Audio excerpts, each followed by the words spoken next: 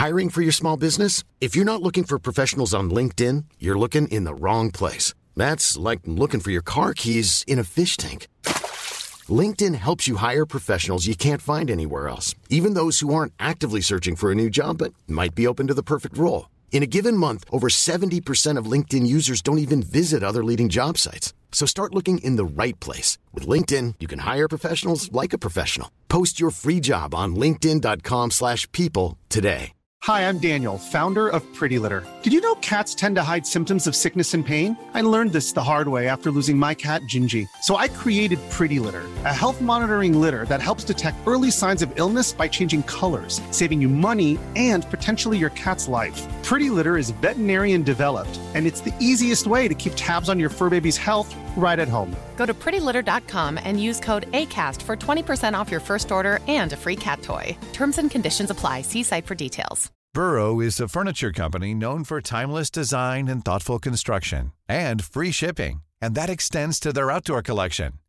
Their outdoor furniture is built to withstand the elements, featuring rust-proof stainless steel hardware, weather-ready teak, and quick-dry foam cushions.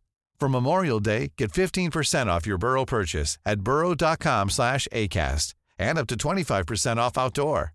That's up to 25% off outdoor furniture at burrow.com/ACAST.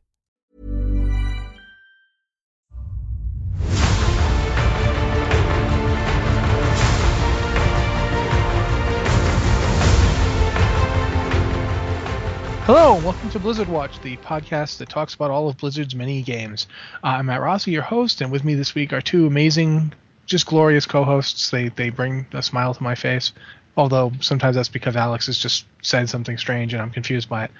First up is that aforementioned Alex Zebart. Alex, how have you been doing this weekend? Hello, I'm doing pretty good. I've been playing a whole lot of Fallout 4, like way too much Fallout 4 because I had nothing better to do. Gotcha.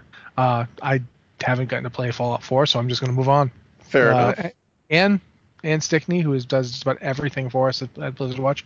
What are you doing this week?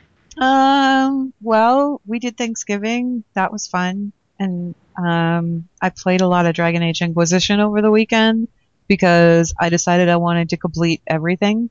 That's a much more sizable task than I'd originally thought. So I don't know if I'm actually ever going to finish that or not.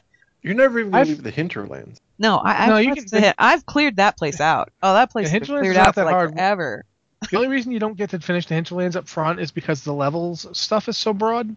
There's stuff in there that's way higher level than other stuff in there. Yeah. But it doesn't actually take that long to clean out compared to, say, the Abyss. Not the Abyss, what do they call it? Western Approach? Yeah. I'm like about halfway through the game. No, a little more than halfway through the game. Like, I still haven't done the whole, go to the ball, talk to the nobles, be snooty thing, which is really fun, and I love that part. But I'm almost level 18 already. Yeah. Just because I've been finishing everything. you can easily, be, level 20-something when you go there. Yeah. If you really want to. I remember, I did the first part, and I know this isn't a Dragon Age podcast, so I'll shut up soon, but I did the first part where you go and talk to the Grey Wardens and deal with that, and then I decided I'm going to kill every dragon in the game. Yeah, that. And so I wanted to run killing every dragon in the game. Yeah. Well, I'll be over here turning Boston into my personal glue factory. Hey, there. I really want to play Fallout 4. I just haven't gotten around to it yet because money, the holidays, and everything. Yeah. It's not. It's less I'm at the place where I don't buy games for myself in December at all because my birthday is it's literally in 8 days, and then Christmas is next week, isn't it? Yeah, my birthday is the 7th, and then my Christmas is coming. So it's if I buy games for myself, I'm completely messing over anybody wanting to buy me a gift. Aw. Games are easy. Games are the easy thing to get me. It's when people are always like, "What do you want for Christmas?" And I'm like, "I don't know." Usually the answer is some game thing that's coming out, pre-order Legion for me, or buy me Fallout 4. Fallout 4 would be a good example. If there was a new Mass Effect game coming this month, that would be the thing to get me. I wish, but we have to wait a whole year for that. So. Yeah. All right. This week in various Blizzard things. What should we talk about? There's quite a lot of data mining still going on for Legion. The alpha is still trucking along. Hasn't really changed. They haven't opened anything new up, so it's basically the same stuff. But I didn't think they were going to open anything over the holiday. No, I'm not saying they were or weren't. I'm just saying they Yeah. didn't. So there's nothing really new there to talk about. But there was the big data mine that they data mine basically every artifact. I believe was it Alex? Were you the one that wrote that up, or No, I think that was Dan that wrote up the artifacts. That was Dan Yeah. Halloran. Yeah. Yeah. Okay. Apparently, from what I've heard, all of the artifact stuff is particularly early in development. it felt so, early? Yeah. I mean, MMO Champion has a calculator, but from what I understand, most, if not all of it, is subject to change quite imminently. So we'll see. I mean, it exists, but I don't know how much of it will continue to exist. Yeah, it definitely felt early. Like it doesn't feel like this is what's going to ship. No. But it was interesting just to look at the way it's going to affect you. Like not necessarily like, this is the final thing, but the idea of how these things are going to work, I thought was really interesting. Just in general. This really does feel if you guys were playing back when Cataclysm was announced, not when it came out, but when it was announced, there was going to be this whole system called Path of the Titans. Yeah. Yeah. And the artifact feels a lot like that. The modifiers to abilities and so forth. It really does feel like another kind of customization. So it's interesting to me to see it. I just like that you have a talent tree for your weapon. Yeah. Really curious how it's going to pan out for future expansions. It seems like the artifacts even come with things like their own spells that you'll put on your action bar and that whole thing. Yeah. And if these aren't carrying forward, I think it's going to feel weird going to the next expansion and suddenly losing all of those perks and spells you got from your artifact. Like, those are just gone. That is something that needs to be determined. Like, how is that going to work? If it would be the first time you ever like gained a whole bunch of new powers and then never used them again. Yeah. It does strike me as bizarre. It feels weird. Like I don't mind like not getting a new weapon during Legion thing, but it does feel weird to ever then start getting new weapons again. Like, how am I going to top this? Like, seriously, like, and then, here's a green, level 1000 pole arm that's better than The Ash Doom Bringer. Hammer. Yeah. This spear I pulled out of a tree that, it's better than weapon that I got from a god. Okay, I guess. Yeah. Unless we have to somehow sacrifice our weapons to beat the final boss or something. That would be interesting. Yeah, but then we'd be stuck without a weapon until the Well, no, I mean, like, if you had to do that and then it was replaced with, like, loot from the boss or something like that, I don't know. Yeah. There's a way that would kind feel of terrible. It Yeah. would, wouldn't it? But it'd be like you've made the ultimate sacrifice short of your own life. Oh, this weapon, this baby that you spent all this time building up, yeah, we're going to take that from you. Tyrion's going to be so mad. What do you mean you lost the Ashbringer? I didn't lose it. I didn't lose the Ashbringer. I know exactly where it is. It's just in an ice block. It's waiting for the right phase to come to back be out fair- again. You understand. To be fair, Tyrion cannot speak when it comes to losing the Ashbringer. I know, right? Yeah, but he lost the Ashbringer entirely because he let somebody else carry it. And oh no! Here, I don't feel like carrying this thing to Northern. I'm going to give it to you. Oh, you lost it? Why do I keep letting people carry that thing? Every time I let someone else have it, they lose it. Like, oh no, now I have how that guy who we met at level 70 felt. Yeah, so there's, as a progression path, that's interesting in and of itself, and Yeah. there's also the some of the powers and abilities aren't tremendously interesting yet, but I think a lot of them they were just kind of like putting them together. So it makes sense that this one doesn't feel as powerful as it should, or that one doesn't feel as interesting as it should. Some of them don't even seem to be done yet. Like No. the arms, I don't think there's anything for arms. Arms didn't have anything.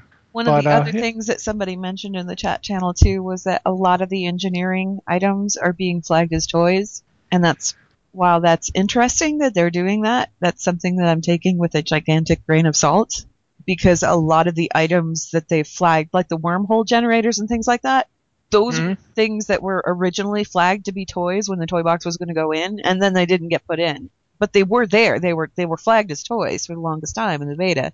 It's just when it I'm gonna went say this right now. now. One of the things that really annoys me Yeah. is all the stuff they put in Tanan that isn't a toy. Those are all going to be made Yeah. toys. They should be. Yeah, Let's see if they're they actually on did. the list of things that are going to be made toys. I'm like, why couldn't you have made that a toy to begin with? I mean, you have this toy box thing. Why don't you just, when you put it in the game, flag it? Carry around a lot of really dumb things because I don't want to not have them. Oh, I don't know. It's weird because they give us the toy box, and then it's like, we've added some new stuff to the toy box. Here's some new items that are specifically toys. It's like, well, what about all these old items that should be toys that aren't? You're just going to let those just rot in our bags? Thanks. So, Hey, Anne, they clean it up.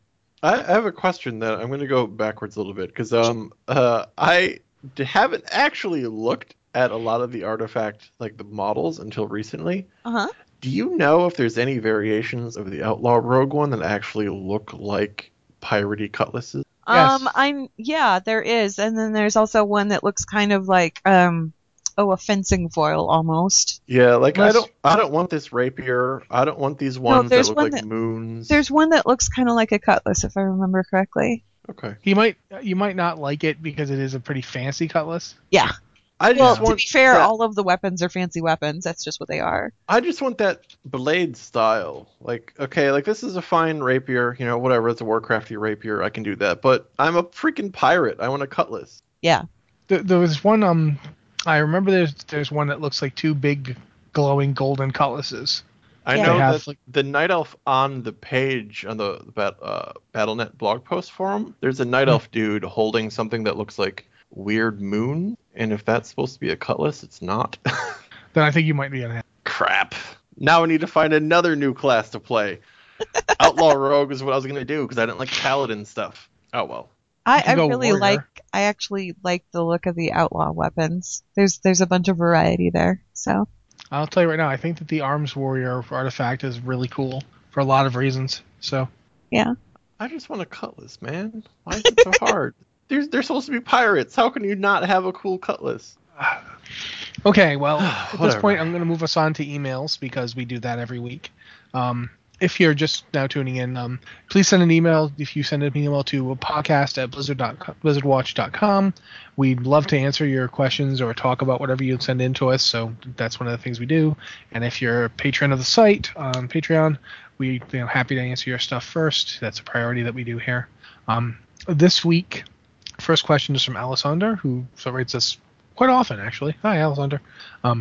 I understand why Illidan is willing to become practically a demon to defeat the Burning Legion, and why the Naga and Ashtung follow Illidan. But why do the Shivara follow Illidan? Aren't they demons?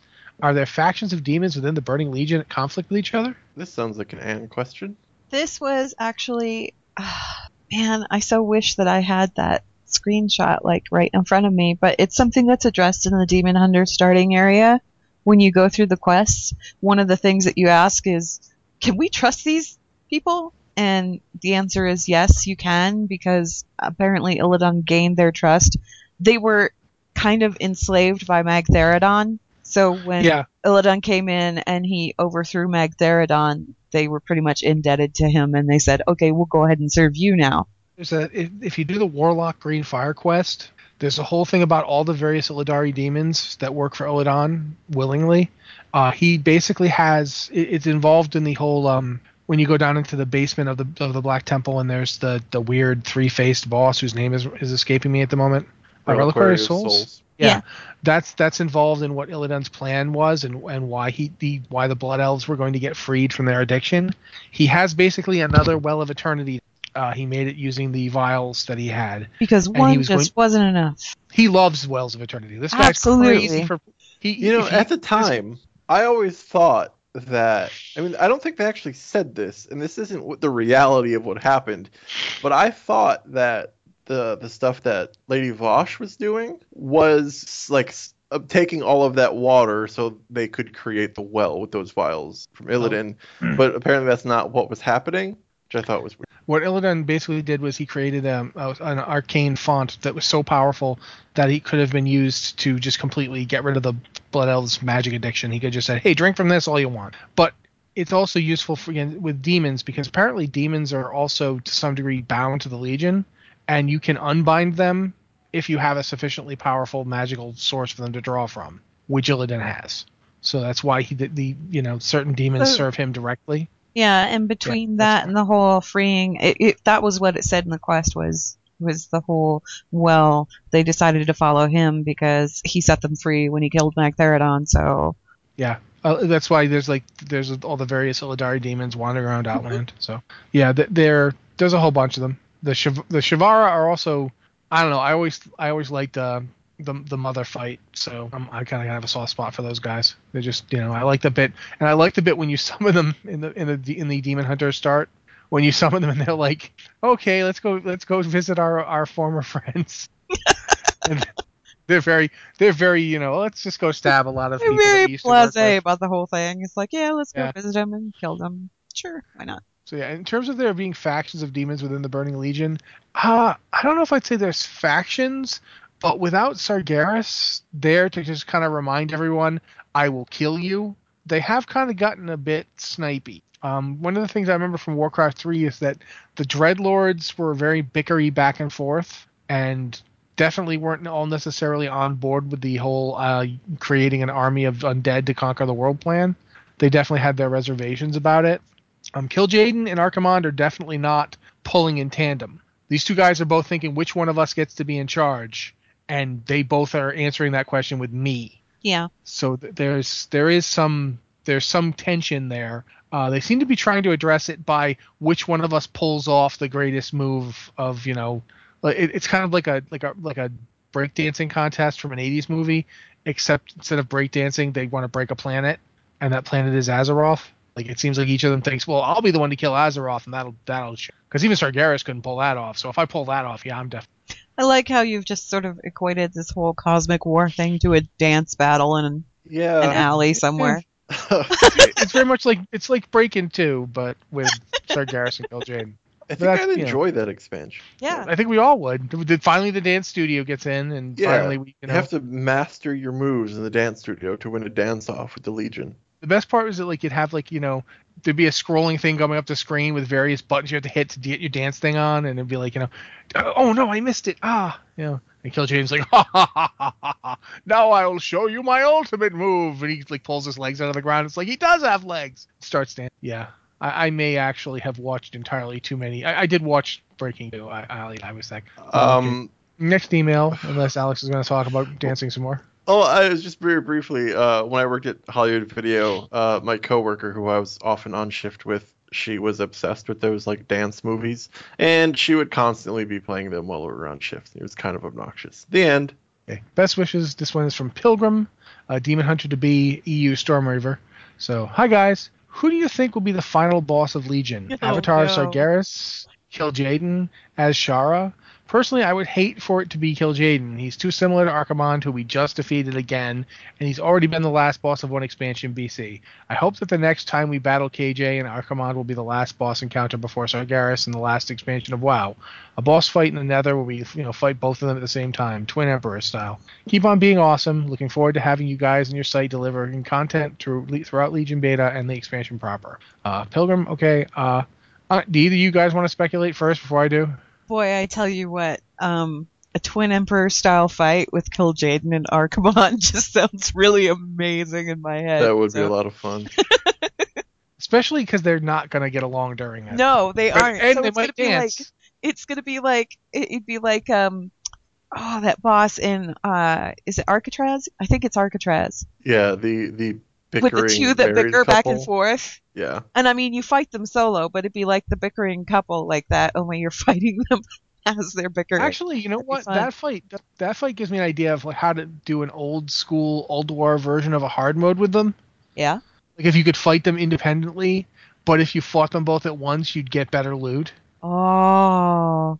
Because that's the kind of fight. Yeah. That's the kind of thing. And the best part of that is if you do the mythic version, then Velen shows up. And it's all three of them again. And of course, they're both going to give him grief the whole time. Like he puts shields over the party or whatever. And they're like, soon we will crush you, you fool. You betrayed us. And he'll be like, it's you who betrayed everything we stood for. Blah, blah. But in terms of actually this expansion, I'll tell you right now, I have zero idea who's going to be the end boss of this one. I don't think it's going to be Kil'jaeden or Archimonde.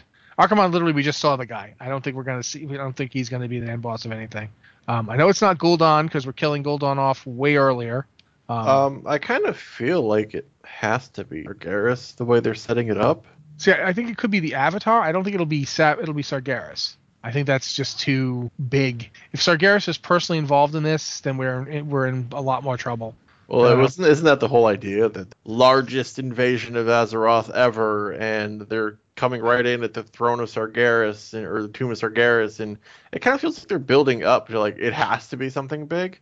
If it isn't somebody big, I think the climax will fall on itself. Well, that's why I'm saying I really don't know. Like, I think the Avatar definitely could work. I just think it's one of those things where really I've got no idea. I do feel like the stakes take over Khadgar, and Khadgar is going to be the Avatar, and then we have to fight Khadgar, and he has like all kinds of mage stuff on top of the whole demony thing. Yeah, that'll be it. This is just like a wild guess. You just want to kill Khadgar. Seriously, I have no idea. I have absolutely no idea. I don't think it's going to be Kil'jaeden. I don't think that it's going to be Sargeras, because the thing is Sargeras is like, he's not just a bad guy. He's one of those pillar of the franchise bad guys beyond what Illidan was and beyond what the Lich King was even. And if we get rid of Sargeras, who is left?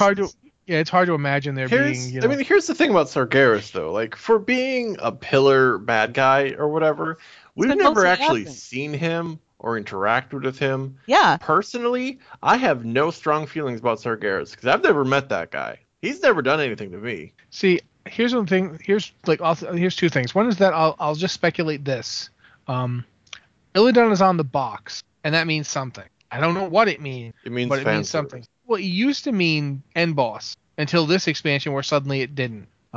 So I'll point that out first off. Second off, I've been saying all along, I think it's been hammered and hammered and hammered at people, that we need to occasionally lose and have some setbacks.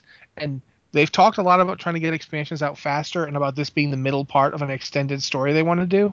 So the biggest twist they could do is for us to lose to whatever the end boss of this expansion is. Like pull a Return of the Jedi? Or, yeah, not Return of the Jedi, Empire Strikes Back. Empire Strikes Back, excuse me. Empire. Yeah. Pull a Star Wars. Pull a Star Wars trilogy. Yeah, that would be, if this is an expansion trilogy type event, the biggest shocker would be we get up there, whoever end boss is whips out end bossy abilities, and we lose. We don't beat him. Like, to use an example from the actual game as we have it, it would be like the final fight in Icecrown Citadel, the dungeon, the 5-man Halls of Reflection, where you don't win that fight. The goal of that fight isn't to win. Yeah, it's like, do you run fast enough? Do you get those walls down fast enough? Do you get away fast enough? That could be an interesting fight where maybe you get to shut the portal, but you don't win. You don't win the fight. Maybe you even end up on the other side of the portal. Can you imagine doing that run, that Halls of Reflection run, as like the last encounter of a raid with 25 people, where you're all desperately just trying to get the heck out? I don't know, because on the one hand, it could be really cool. On the other hand, I mean, I remember doing that dungeon when it came out, and there were like all sorts of. It's the player idea to always try and come up with a way around these things. Yeah. So I would also be kind of afraid that it would end up sort of like the Mount Hyjal raid, where that dungeon, that raid could get kind of weird and not always be fun because the waves. And you had to wait and wait and wait, and the stronger that you got, the faster you cut the waves down, and the longer you had to wait in between. Yeah, they didn't come immediately upon killing the previous one. Sombria in chat had a good point. Like, having these moments of defeat is one thing. Having it be the last raid encounter of an expansion with Blizzard inevitably means you are being defeated once a week for a year. Yeah, I think that can get demoralizing to the player base very quickly.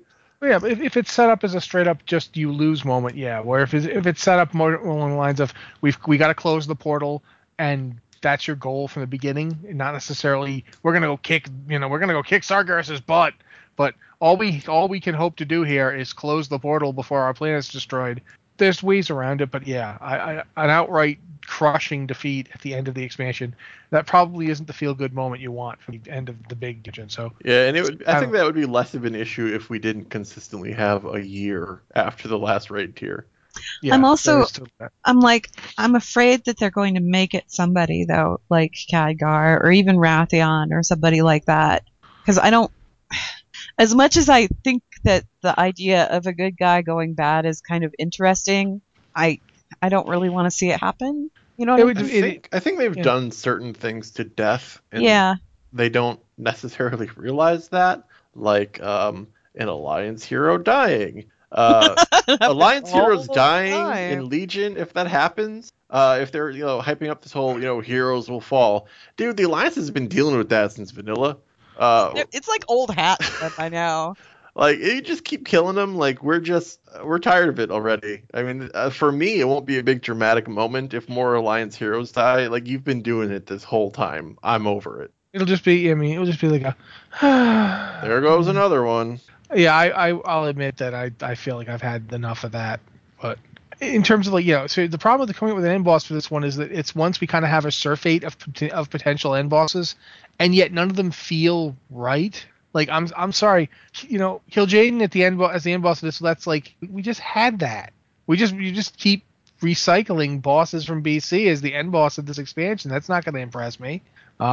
In terms of it being like somebody like Khadgar, I don't feel any personal animosity towards Khadgar. I don't hate him. I don't want to kill him. If he does a lot of stuff in this expansion, it kind of feels like, I don't want to mention it. It feels like he doesn't feel like an antagonist enough for me to feel like motivated towards him. Azshara would be cool if there's build up for her. Like, if there's build up in the expansion and she isn't just a background presence sending people to do stuff, but if, like, say in the next patch after we get done with this raid tier, there's a real build up where I feel Azshara doing things, and then yeah, there's actually potential for that because she is mentioned here and there. Yeah. Like, she's mentioned, but we've never actually seen her, and there's been no direct mention of any direct appearances from her. It's just... Isn't there something called the Wrath of Azshara at one point? Or the yeah, Fury of but Azshara? it's like a creation she made with her power, blah, blah, blah. I don't know. But it's I'm not just saying actually that her. This is kind of how I feel about Sargeras. Is like, okay, yeah, he's supposed to be like the end-all be-all villain of Warcraft, but we've never actually seen anything from him ever at any point. Well, I have no attachment. We kind of did in that he was the one inside Medivh doing all the evil stuff. So there's that. There's Warcraft, the original Warcraft game with everything Medivh did to bring the Horde over. That was actually Sargeras. But that was all the way back in Warcraft 1. Yeah. I mean, We that need- was, we what, need to 1994? Yeah, absolutely. We would need to see some stuff done by him right now. Yeah. The only thing we've ever seen in the entire history of the game is that bit in Wrath in the Undercity. If you were Horde and Yeah. you were fighting.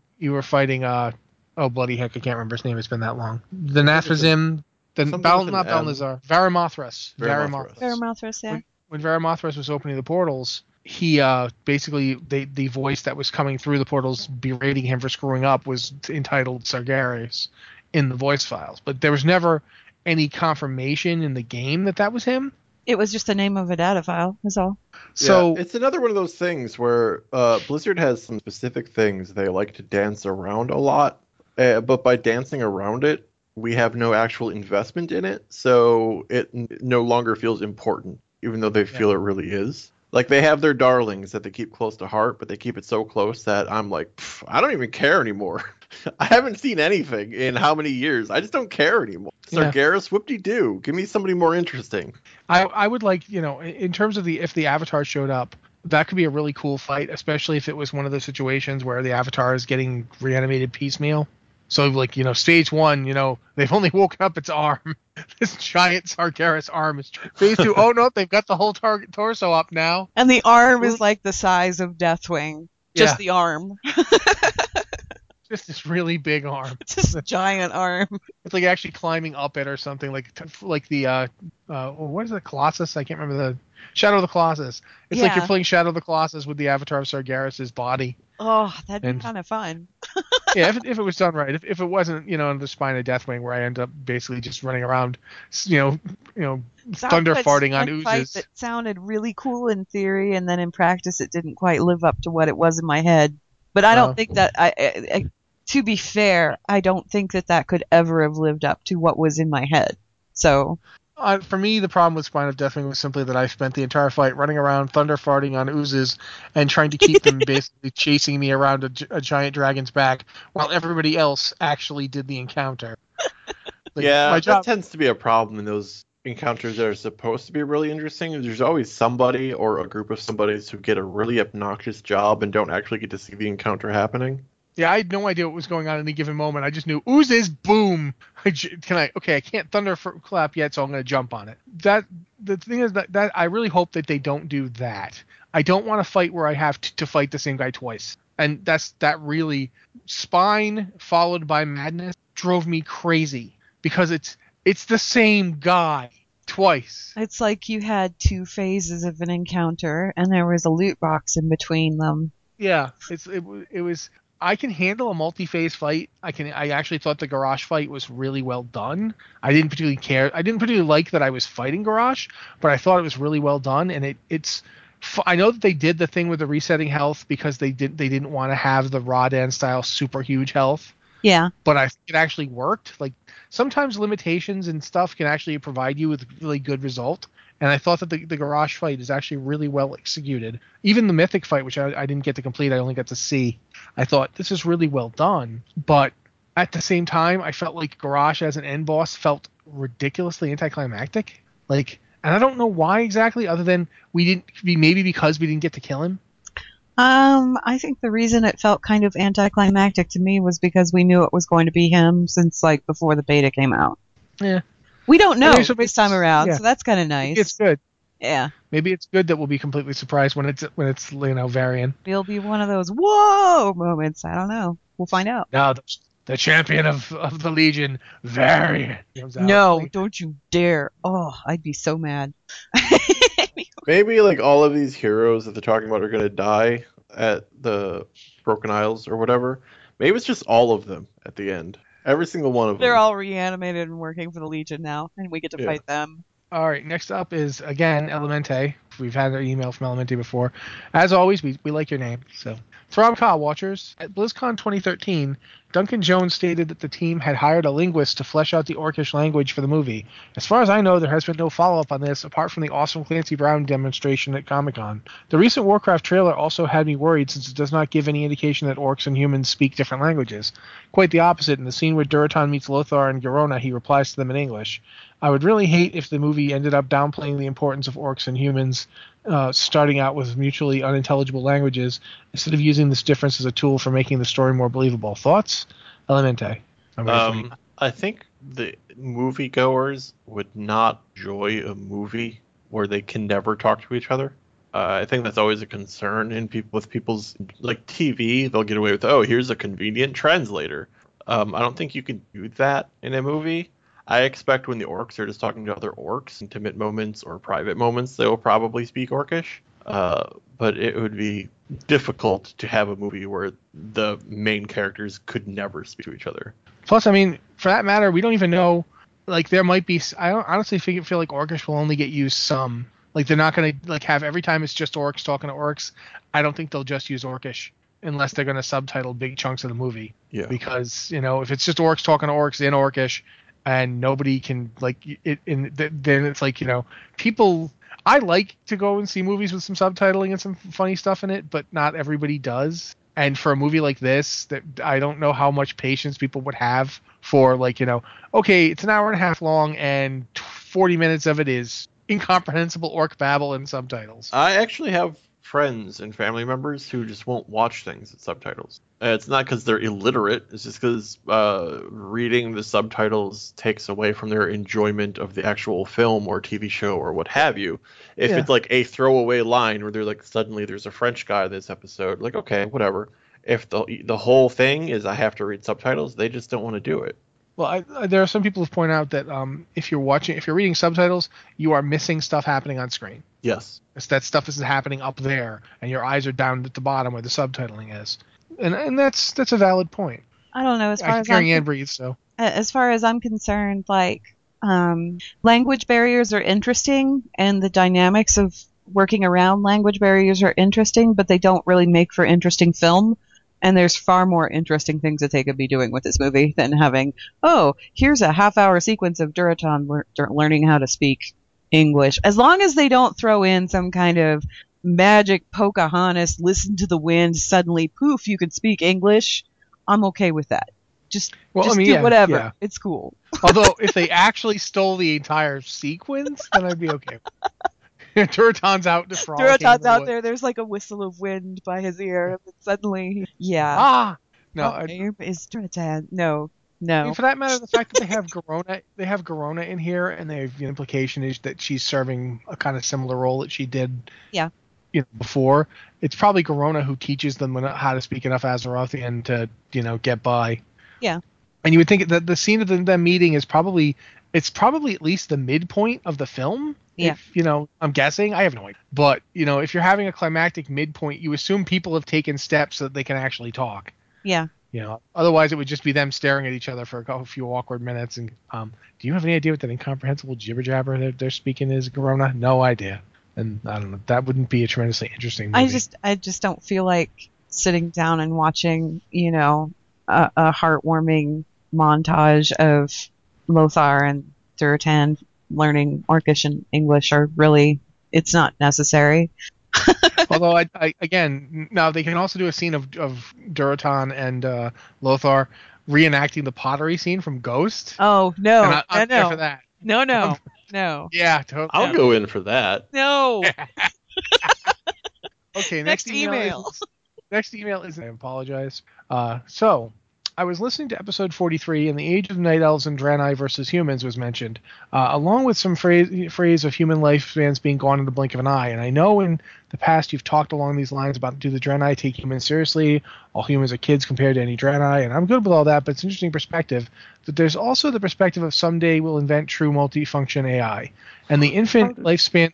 Just let me read the email. And the infant lifespan of the AI is going to be comparatively very short, like minutes to hours for the AI to grow up.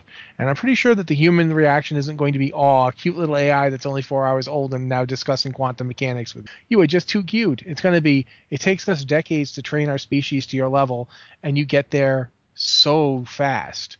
I'm totally freaking out now. Are you going to turn into Skynet next? So the human lifespans are short-lived, and multifunction AI may be very short-lived processing as far as we're compared to us. If anything, the comparatively exceptionally short-lived childhood stage plus fast replacement rate makes them way more formidable, not less.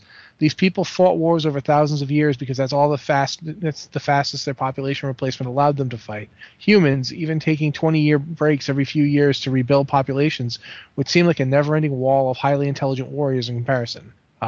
There's some idea that some of that's interesting, and that's why I included the email. I think that's kind of comparing it to AIs is weird, because AIs, not just, they're also relatively could live, we couldn't even tell you how long an AI could. An AI could live as long as there's equipment for it to live on. Whereas humans die. Humans have a very, they live so long and then they die. Which could make them scary because, human lifespans are so short that they'll do anything for glory and temporal power. Look at our actual world and look at how humans completely ignore the consequences of actions because we won't be around for them. Sure, I'm going to poison my planet and change the weather systems, but I won't be here. I don't care. So there are elements about that could be pretty scary to someone like a Draenei that could possibly live indefinitely unless somebody actually kills it. Versus the short-lived humans that breed pretty quickly. They're up to who knows how long it takes a Draenei to get fully mature. Dorna doesn't seem to have grown up any. Yeah, that's always the question. Is that you have to. I think it's fun to build these things into the world, but World of Warcraft doesn't give us a lot of insight into that stuff. I mean, yeah, the Draenei are very long-lived. We have no indication of their reproduction process. We don't know their fertility rates or birth rates or death rates or maturity rate. I mean, we don't know any of that. So a Draenei looking at humans being like, oh my god, they breed like rabbits, that could be scary. But the Draenei might have the same rate of reproduction or whatever weird thing you want to talk about, and then it's not scary because they can do it too. Maybe they didn't because they were on a spaceship. Yeah. There's the elves, for another example. We know that elves have children. We know that the elves don't take forever to get up. I mean, they take longer, but I'm thinking I know we have at least a couple of examples of elven children who are not old at all. How old was Chandris when she started shooting demons with a bow? Not very. Not very old. No. She was quite young. She was 20 or 25, which is teenage for her people. So at least before the Well of Eternity and the the World Tree, elves didn't take too long to get to adulthood. They took longer, but not. It wasn't crazy. Dwarves don't seem to take that long either. So it's not. This is one of those things where we're basically just making up our own headcanon because it's not something that the game tells you. And these are things that I do find genuinely interesting in fantasy settings that go into it. These dynamics of, how do the elves cope with the humans? Is there a difference in populations and all that stuff is all extremely interesting to me. Like, I love reading about that stuff and writing about that stuff. World of Warcraft doesn't go into it, so we can't really say in terms of WoW.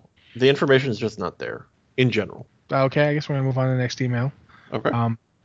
Hello, Watchers. Gumball the Gnome from Moonguard here. I just wanted to ask about something I read in an interview. It was said in the Broken Isles intro scenario, we will find out how the Ashbringer and Doomhammer wind up in the player's hands. How do you all think these weapons will wind up in our hands? And what is y'all's favorite artifact weapon they have announced? I personally like the Twin Blades Fate and Fortune for combat rogues. Thanks and keep up the good work. All right, Ann? I don't really have a favorite artifact weapon yet. I kind of want to see more about them. And even then, I think I'm going to be kind of biased anyway, because obviously, I play like one class. So it's going to be one of those weapons from that one class. It's going to be one of the rogue weapons. But I mean, alts, I'll probably get into the artifacts with alts. But again, it's one of those things where I'm going to be kind of biased about it. How do I think the weapons will wind up in our hands?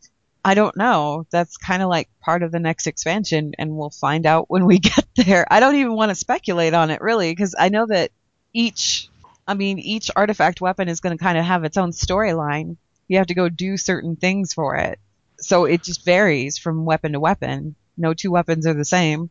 I mean, some of them we already know. Didn't they straight up tell us about in the blog post for the rogue artifacts, like particularly the combat one? Didn't they say like the blades belong to some dread pirate? Yeah, they belong to someone, and you have to go get them, and then go take them. With the shards of Frostmourne, you have to go. I think you have to go talk to. Well, you have to go find the shards, obviously, which means probably talking to the Lich King or Mograine or one of the other, There's some data mine there.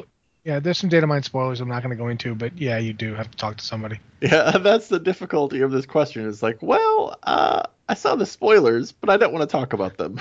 Yeah, and I mean, there's spoilers, and even then, with the spoilers that are out there, you still don't know if those spoilers are even correct, because they could change stuff last minute. They always do.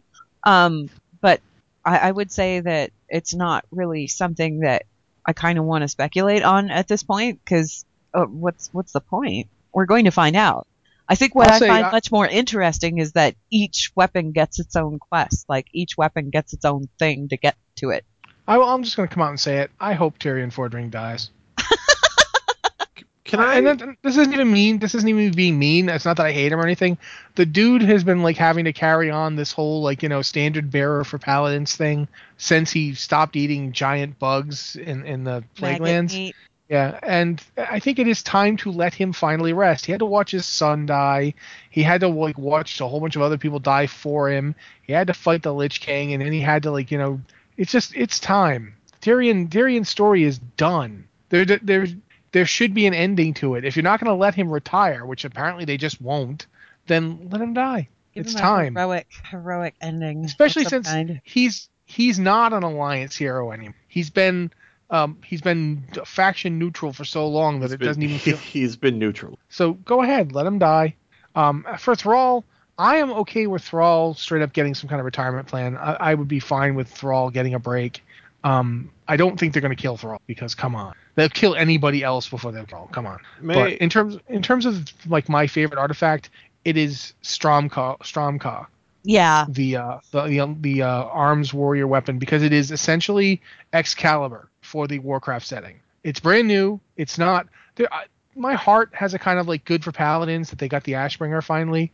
It's cool for shaman that they use the Doomhammer, but I like this sword because it's got a ton of lore behind it that we never heard before, and it's tied up in all the events of the foundation of the first human kingdom, Arathor. Strong. And what the heck has been going on under Tirisfal? This sword's involved in that, and I like it. I like that this thing exists. I like that they brought it in. So that's. May I be a grumpy cynic again? Sure.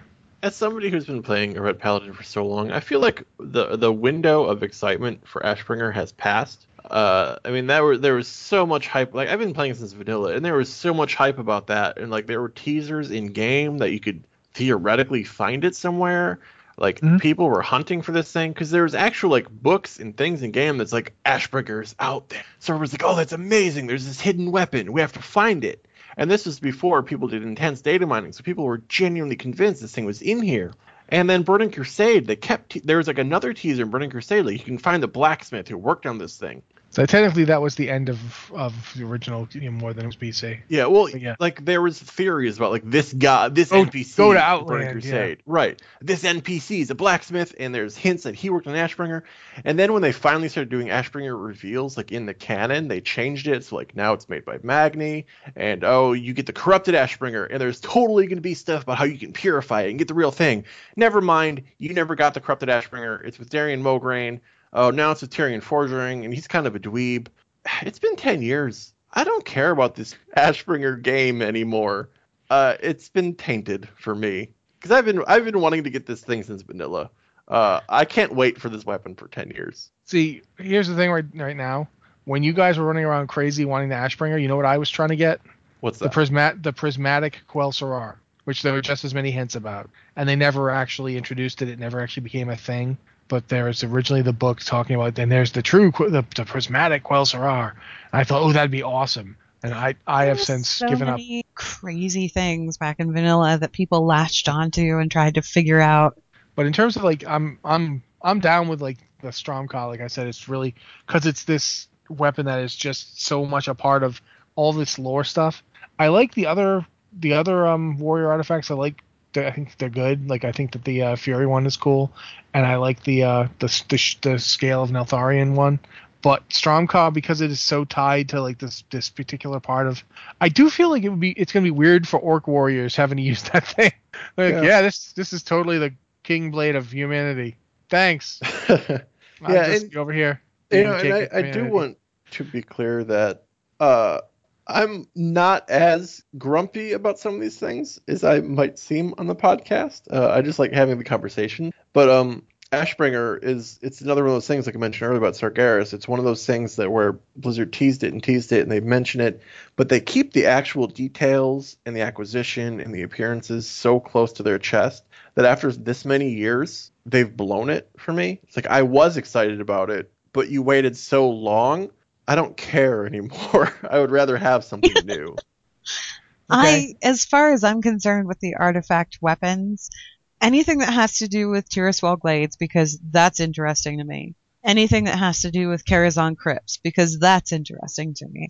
And there's more than one weapon that ties into those things. But those are the ones that really kind of piqued my interest. Yeah. I mean, obviously there are artifacts that are really cool. Like the rogue ones for sure are awesome. Like getting actual like pirates dreadblades is super cool. And I mean, even some of the paladin ones are super cool, like involving Tyr and the Titans. There's some new lore there. It's just Ashbringer in particular. I'm like, well, the window is closed on that one. Alrighty. Next up is an email from Aldriztivan, I believe that's how he told us to pronounce it, or she. Greetings, Watchers. This question is mostly for Alex because it's a non-lore question, though I'm happy to hear the entire panel's thoughts. With the announcement of Legion, I'm thinking about various ways to pass the time because I'm not raiding as much these days. I have a number of account-wide projects and character-specific projects, but I'm having a hard time managing it all. My question is this: do you know of a good add-on that helps you keep track of specific objectives, projects, etc., per character or per account? For example, it would be great to know that if I'm, logging onto my warrior, I am still working on warrior tier sets and the specific pieces that I still need. And when I log onto my rogue, I'm working towards specific reputation grinds. If you don't know of an add-on, what system do you use, if any? Very truly yours, Aldristavan. Well, add-ons, I don't use those, so not a great one for me. But I really like spreadsheets. I have a fascination with spreadsheets in that they're very satisfying to me to track progress and notes of what I'm doing and what needs to be done. I love spreadsheeting, and specific objectives seem like a pretty good thing to track. I mean, if you have a Gmail account, just use Google Spreadsheets and just keep it online, and you can access it from wherever. Especially for something like that, it seems a lot simpler to use a spreadsheet or just a checklist as opposed to an add-on. Did I do these objectives today? Did I achieve this goal? Did I get these pieces? You can just mark them off as you go, and I don't think you need an add-on to do like that. Okay, Anne, do you have thoughts on this one? If I remember right, the one that everybody was using to like track achievements in particular was Overachiever, but there are add-ons out there for just about anything. There was one I was using, I'm trying to find it. There was one that I was using specifically to track recipes, like cooking recipes, and also recipes for like professions, schematics, and things like that. And I'm trying to find the name of it because it was really handy. Where is it? Aki's recipe list. ACKIS. You can get it on Curse, and that one, it shows you everything you have. It'll scan your character to find everything that you have, and then it'll also show you everything that you don't have that exists in the game and tell you where to get it, which was really helpful for me when I was trying to get the last few engineering schematics that I didn't have for whatever reason. But yeah, between that and Overachiever, I think that kind of rounded me out as far as stuff that I collect. Reputation, I don't really use any kind of a reputation tracker. I just fill the bars. Yeah, if you're using, I don't know, UI, like set like UI packages, in the default UI, you can replace your experience bar with a reputation bar. Oh yeah, I do that. So whichever one. As soon as I hit max level, I do that. Yeah. Okay. I play one class. Really, actually, that's not true this expansion. I actually leveled up my Death Knight and my Shaman and stuff, but usually I play a bunch of warriors. So, honestly, at this point, I'm not even bothering with transmog because one of my warriors has so much transmog gear that the second that we get the new system, I'm just going to be like, and cackle like a lunatic, and all my other warriors are going to be like, I suddenly feel like I can wear everything. Yeah, me too. I totally feel like I have 30 Ashkandis. Yeah, it's great. So, yeah, I'm not really, the one project I had was transmog, and literally every so often I just kind of stop and think about that one guy with all that stuff in his bags, and then I cackle maniacally and go on with my day. I just find spreadsheets very satisfying. At the beginning of this expansion, when I was first gearing up all of my garrison followers, I had a spreadsheet of all of my followers, all their item levels, the whole thing, and just every day when I would get new gear, I would go update my spreadsheet and figure out where I needed people to be for certain missions, and it was super satisfying. Spreadsheets are peace and joy in a chaotic world, I feel. We have some people in the chat channel, actually, just to mention the reputation thing.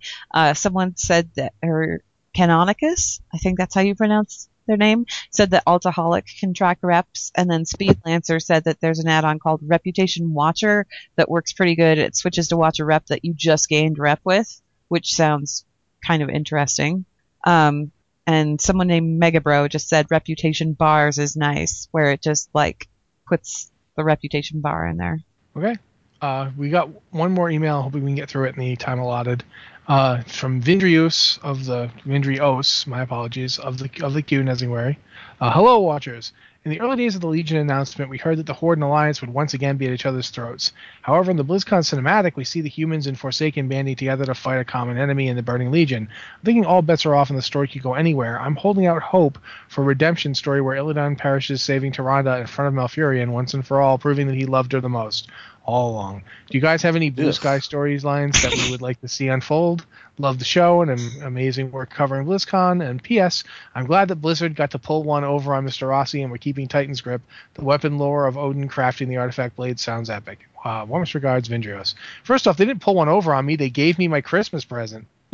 I was thrilled, man. Are you kidding me? The second that guy got up and I still haven't found you to kiss you yet, but I am going to kiss you, sir. When he got up and asked the question and we got the immediate answer from Jay Wilson. By the way, also, all you who hate Jay Wilson can just know Jay Wilson is my boy now. Forever. Jay Wilson is my forever boy. I don't care. He can do anything. He can make Diablo 4 and just put in the Real Money Auction House. Just that's what you play. You play as the Real Money Auction. I don't care. I love them, man. So yeah, this is the part of this email that I cared about. Now on to the part that you guys can talk about. I don't care if Illidan loves Tyrande more than Malfurion. He's a creepy asshole. And yes, I said a bad word on the podcast because that's fitting for Illidan. He's weird and gross. I honestly gonna say this. I think we had Illidan's moment with Tyrande passed in Warcraft 3. He got so over long her. ago. Yeah, he got closure. He's like, it's never gonna happen. I finally get that after 10,000 years locked in a box underground. I have finally figured out that my brother's girlfriend is not going to go for me. She's just not that into you. I mean, when she says no, and her boyfriend/husband, who is your brother, asks you to back off, and you were still obsessively pining and trying to worm your way in there at every opportunity, you're a gross, bad person. And if it takes you over 10,000 years to realize that, you have a problem. Well, yeah, but he had lots of problems. That's just one of them. But I think that's not okay behavior. It absolutely isn't. I honestly feel like we don't need to dredge that up again. We don't need even, it's fine if he has an unrequited thing for her, but we don't need to see any more of him proving it. Quite frankly, I want to see Illidan get a new story. Yeah. I want to see Illidan do new things if he's going to be around. I honestly felt like it was kind of cool in the Demon Hunter starting bit, the part that we've got so far. Illidan's his quest to actually outright beat the whole Legion is fascinating. He has decided, I want to take them out. You know what I mean here? This is a big deal. This is a good focus. It moves him beyond the whole, I love you, Tyrande. No. To be honest, I've always felt kind of bad about Illidan because he's been stuck in that forever pining after Tyrande role for so long, and there's so much more to that character, but that's the part that kept getting presented and mentioned all the time. So I'm kind of, for the same reason, Rossi, I'm excited about what we saw in the Legion Hunt or the Demon Hunter, the Demon Hunter starting experience. And also I'm kind of excited to read the novel that's coming out, because the way that they've framed that novel, it doesn't sound like it's really going to be much about Tyrande at all. It's going to be about Illidan and what he's doing. I mean, the thing is that I don't know if I want to get into this, but fandom is a weird thing. Right? Yeah. And with regards to Illidan, they keep pushing this Tyrande thing, but there's also an enormous vocal group of people who really like the bad boy and genuinely think that despite Illidan being creepy and gross all the time, he's the bad boy, so he's hot and sexy, and they want him to get the girl, and it weirds me out a lot, a whole lot. There's always going to be stuff like that in fandom. You can't worry too much about it. But just worry about what gets presented. Going back to the question at hand, Blue Sky storylines that I'd like to see unfold. I want to see something about Wrathion and not him gently trying to nudge a war into happening, or not him with some brief appearance somewhere, or him, telling me, hey, I'd like to go kill all of the Black Dragonflight. Can you go ahead and make that happen because you're a rogue and you're awesome? I want to see more about what we did to make that dragon come into being and how that affected him and what he is now and honestly, what exactly that little bugger is up to. That's what I want to see. If we're getting more Wrathion, what I want to see is how does he react when the war he was telling everyone was coming gets here? Yeah. Because that's what this is. This is, his dire prediction has come true. We didn't unite. We didn't have one side conquer the other, and we're not working that well together. So what's his plan now? And Cossack gave every indication that this is actually something we're going to see happen. That this is Wrathion's moment. And it's that vision that he saw coming to pass, and he's going to be involved in it. How he's going to be involved, don't know. But I really hope they don't make him evil, because that would just be the standard way to go. Okay. Well, I think at this point we are pretty much out of time. It's getting pretty late. So, Anne?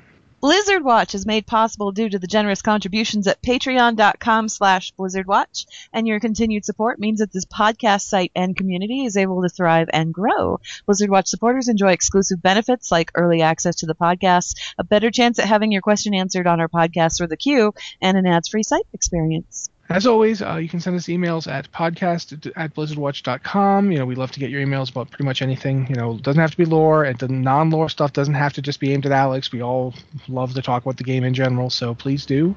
This has been the Blizzard Watch Podcast. Thank you very much for listening, and have a good week.